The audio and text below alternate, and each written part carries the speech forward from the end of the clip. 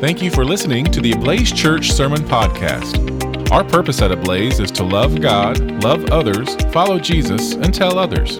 If you are looking for a church home in the Tulsa area, we'd love to have you join us for worship on Saturdays at 6:30 p.m. or Sundays at 10:30 a.m.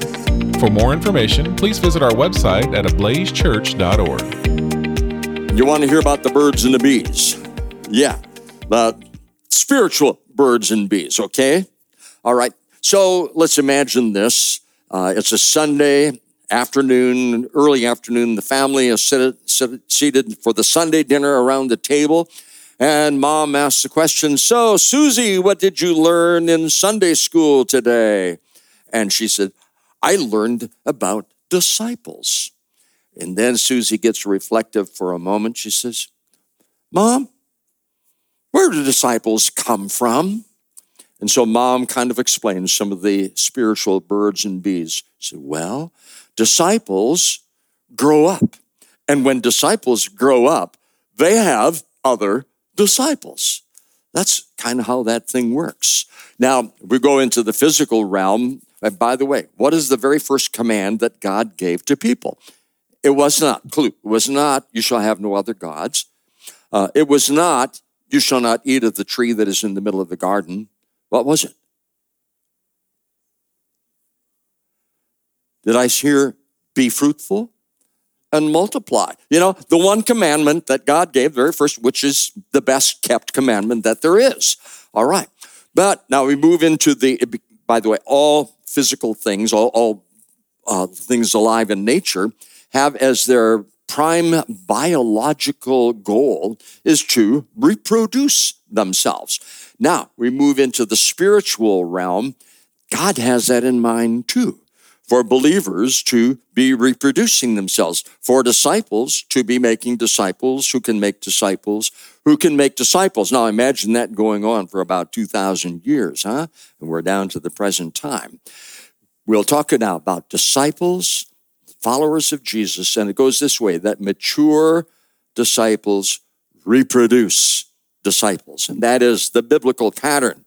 They mature, they bear fruit, they reproduce, so that they may populate the earth with other disciples, thus populating heaven and robbing hell. Now, as we look back to the time of the apostles, about 2,000 years ago, the opponents of Jesus did not succeed particularly well in crushing this new church. It seemed that the more they were persecuting, the more that the church grew. In the story about the early Christians in the book of Acts, in the 8th chapter, it tells us that there was a persecution that broke out in Jerusalem, and as a result, the people scattered all over it. But it says, and wherever they went, they told the gospel. They told people about Jesus. And it seems that the more they tried to stamp out Christianity, the more that it grew. They just couldn't get rid of those disciples. And then as that story in Acts move on, and there's Paul and Silas, his friend, they are on a mission journey, and they finally get to the continent of Europe, and they come to a city called Thessalonica, and they're telling about Jesus. They get in trouble with the people who had other interests and are opposing Jesus. And these ones in the opposition say this. It's in Acts 17, in the 6th verse, it says, "These men have turned the world upside down." They were making a difference. However, they had it wrong. They were turning the world right side up. That's what disciples do. Well, we go back to the start. Let's go back those 2,000 years to the day of Pentecost. And on that day of Pentecost, 3,000 of the people that were there and heard the preaching of Peter become believers and are baptized. And then just 2 chapters later, the next count comes and it says 5,000. And after that, there are no more numbers because they couldn't keep track anymore because the church kept on growing. Persecution could not stop the progress. Now, back in the year 2009, when Connie and I were in China for a short-term mission trip, try to say that 3 times and get it right. Okay, and we were ministering and teaching in the underground illegal churches. And we saw firsthand the effects of persecution. For example, we had to be very cautious. We were told, when you're together in a restaurant, don't hold hands and start praying, publicly like that. But maybe one of you can just simply say, why don't we all just thank our Father who has been so generous to us and taking care of our needs and for this food that we have. And when you're talking about your church, don't say the word church. Just say, oh, well, he's a member of our club back home. And then we would be meeting places with, secrecy. There was caution, clandestine meetings in secure places. And we heard many accounts of people who had gotten in difficulty for professing their Christianity openly and were ended up in jail. So, yet, the Christian church, even though the persecution has increased, is still growing. In fact, growing a lot faster than it is in the U.S., where it is in sharp decline. When we were the most southern part of China, which is Hainan Island, and one of the ladies, one of the Christians there, she was the daughter of an official in the Communist Party. And she told her dad, said, if the People's Republic of China wants to diminish the effect of Christianity so it's no longer a threat to the regime, why don't you just make it legal? And in 2 generations, it will be almost irrelevant. And the pattern will be that there's apathy, indifference, just like in Europe, where it is now a post-Christian continent largely. And that trend is going on in the U.S. right now. Now, what I really want to be sharing with you today is how can that trend be reversed? And can we have a part in that reversal of the trend? And the answer is it can be reversed. We can have a part if we will follow the pattern that was set by Jesus.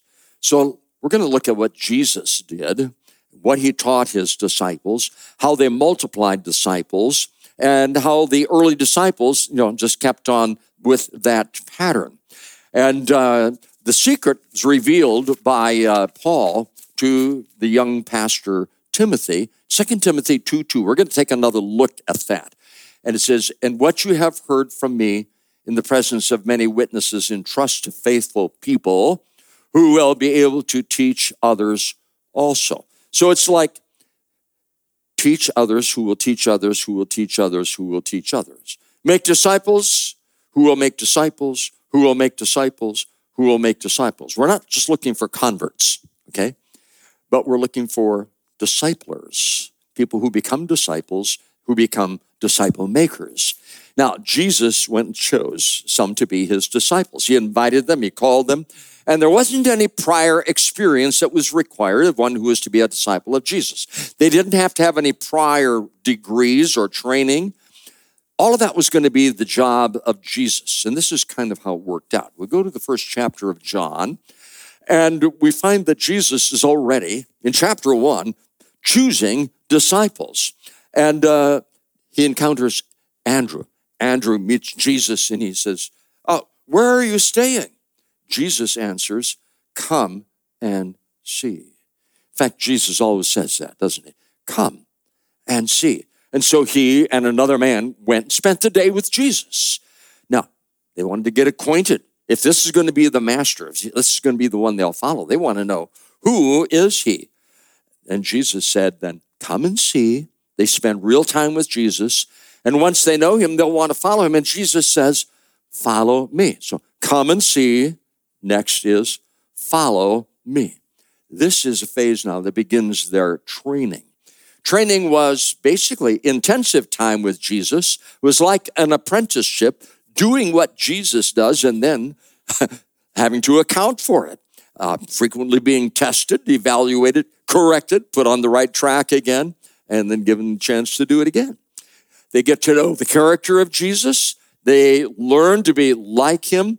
They want to pray as he prayed, learning to know what he knew, speaking as he spoke. It was like a lot like Joshua, who spent a long time with Moses. And then when Moses was taken off the scene, Joshua knew exactly what to do because he had seen Moses doing this. He had spent a lot of quality time with Moses. He knew what was in Moses' heart. Jesus then did another thing. He did what he did. He imparted the Holy Spirit, just like Moses did with the elders of Israel and with Joshua, and like Elijah did with Elisha. And Jesus did not just hand his disciples the playbook and say, here's the playbook, now good luck, I hope you do well. No, he said, I am with you. I am with you. How could that happen? He bestowed the Holy Spirit upon them so that Jesus could be with them. Because the Holy Spirit always brings disciples the living presence of Jesus. Now, Jesus wanted his disciples not just to watch or be observers, but to do and to multiply that effect, to reproduce more disciples, to keep in mind the spiritual birds and the bees. So as Jesus spends that time with his disciples, you know what he does? The first thing that he does this with everyone. He offers a relationship with God. That's key, a relationship with God. Because see, Jesus, he came to be the connection between a sinful humanity and a holy God, because he was true God, true man, all at the same time, and he bridges that gap that sin makes. And with that, he provides the forgiveness of sins. So a relationship with God and the forgiveness of sins. And by the way, Jesus is the only source of that. It's through his crucifixion where he paid the price of all of our sins. And nobody gets forgiveness apart from Jesus. It's only here. You can't buy it in any store. You can't get it online. There's not an 800 number and have your credit card handy where you can get it. It is only through Jesus. And then what Jesus does, he addresses other needs in people's lives. At Ablaze here, we refer to them as the 3 Ps. Your person, what's your identity? Your people, what's your community? And your P for purpose. Why are you here? Where do you get meaning in life? Your person, Jesus says, you are my disciples. You are my friends. You are my flock. And then Jesus creates a community that is unlike any other community. The deepest forms of fellowship and caring and giving and sacrifice. Greater love is no one than this, that he laid down his life for his friends. As Jesus did, he says, and now this is what you do for each other. That's just simply what disciples do. And then the meaning in life. Wow, what is the meaning? To follow Jesus, to be a disciple and make disciples.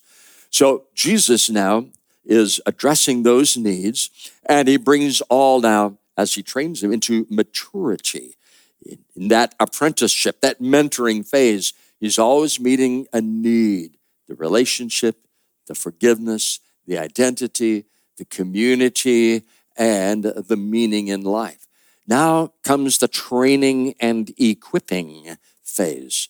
So they are trained to go and to bring other people in.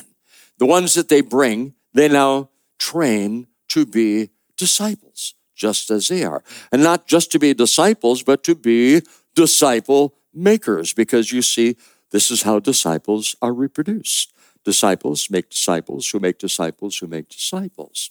Well, they're trained to bring others. Now, for example, Andrew, who we mentioned before, he got ahead of the curve and he ran and he got his brother Simon Peter and brought him to Jesus. Good job. Hey, you're getting it, Andrew. Then there was Philip, the next one that's mentioned in John chapter 1. He ran and he got his friend Nathanael and he brought him to Jesus. Way to go, Philip. You're getting it. You're kind of seeing how that pattern goes. And then when Jesus called Matthew, who was sitting at his tax collector booth and, was hated by everybody, and he was a real loser. He had a lot of money, but he was, actually thought of as a loser. And all his friends were losers and people they called sinners and naughty ladies and things like that. He invited them all to his house. And he says, come on, we're going to have a big dinner. We're going to have a party. And there's going to be a guest of honor. He invited Jesus. And Jesus came because Matthew knew Jesus was not turned off by these people, but that Jesus wanted to become their friends.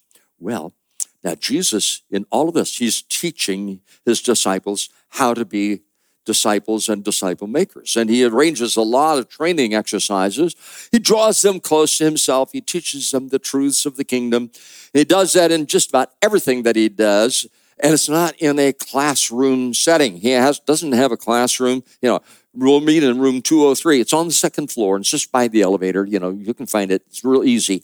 He doesn't do it that way. He says, it's all going to be a matter of field trips. And so they go on these long walks. They go all the way from the southern part of Israel, all the way up to Caesarea Philippi, which is right by Mount Hermon. It's about as far north as you can go and still be in Israel. And on those long trips, they do a lot of talking, and they encounter a lot of people.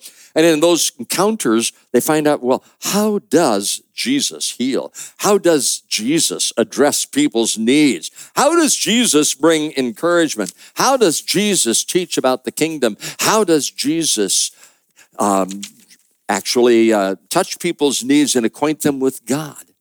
And the force of his person, the effect of his words, so strong, so compelling, that Jesus is all they want. And when they want Jesus, they want other people to want Jesus as well. And so Jesus says, finally, after his resurrection and ascension, now you go and you tell others. Go into all the world. Tell them about repentance and forgiveness of sins. Tell them about a Savior who has died for them and rose again from the dead, and who now joins them day by day, moment by moment, in that journey through life by the Holy Spirit. Yeah. Tell them about forgiveness. Tell them about that relationship. Tell them about their 3 Ps, that they can know who they are as a person, who their community is, and what their purpose in life is. And now it gets into the final phase, which is the reproduction phase, gets into high gear after Pentecost, because Jesus has bestowed his Holy Spirit upon them, and they've got all the needed go power that they need. So the disciples, what do? They begin reaching into other people, meeting their ultimate needs, that through the good news of Jesus, that people can have a relationship with God, they can have their sins forgiven, and that they can have the absolute assurance that when they die, they will go to heaven and be with God forever. And so the disciples, they go and they do like Jesus did. They make disciples who make disciples. And they reach, for example, if one disciple would reach 2 people in 1 year and make them disciples and equip them to be disciple makers, and then those 2 plus the other, the original one, those 3 would reach out and 1 year, create more disciples, 2 each. That in a generation, you could reach the population of the world. Yeah, we could grow faster than they can kill us off. Well, they do what Jesus did, because what happens is that disciples, mature disciples, then give birth to more disciples, and they can then train disciple makers. Now, if we think about this very personally, just like Andrew and Bartholomew and Matthew and Philip and Matthew, we've got networks of people too.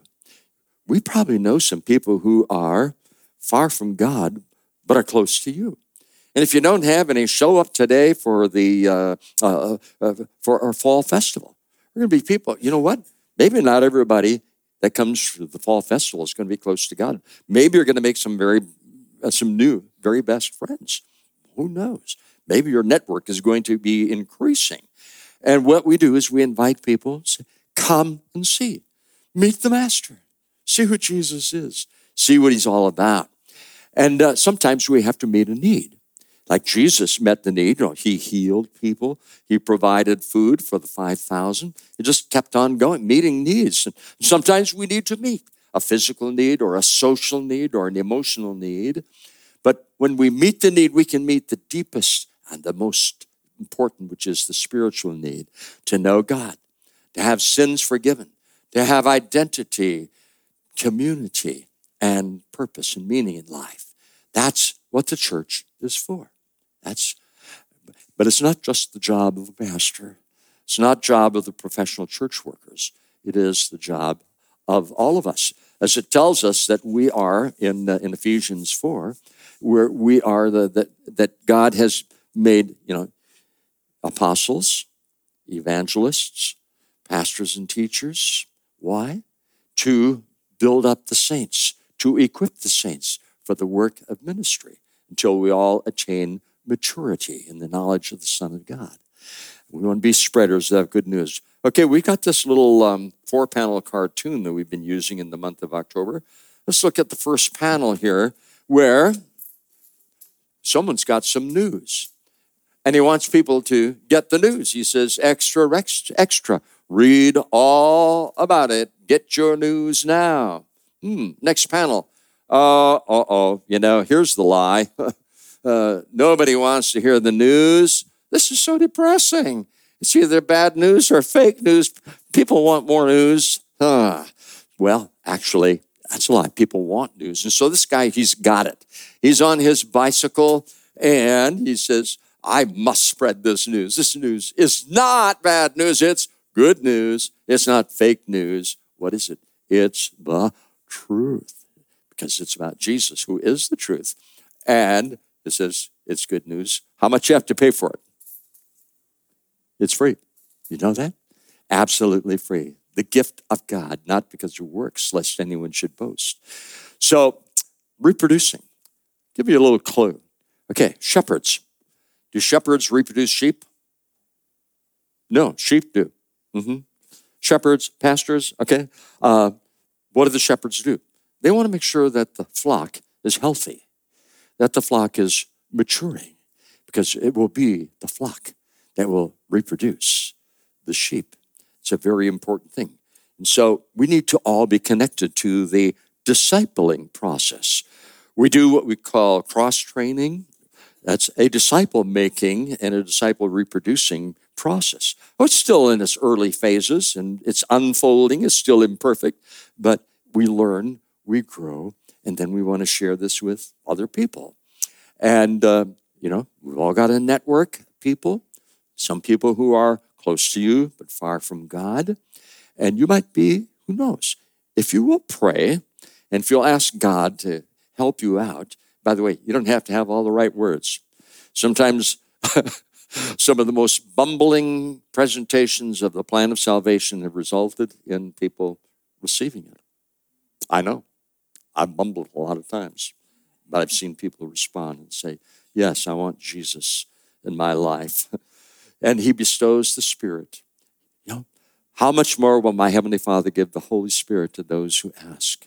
Did you know that the Holy Spirit didn't get weaker over 2,000 years? You think about the day of Pentecost and what happened and how it was so transformative. You think the Holy Spirit got weaker? No, he's just as strong. And by faith, we receive that blessing of the Spirit in our lives so that we can be equipped to tell other people.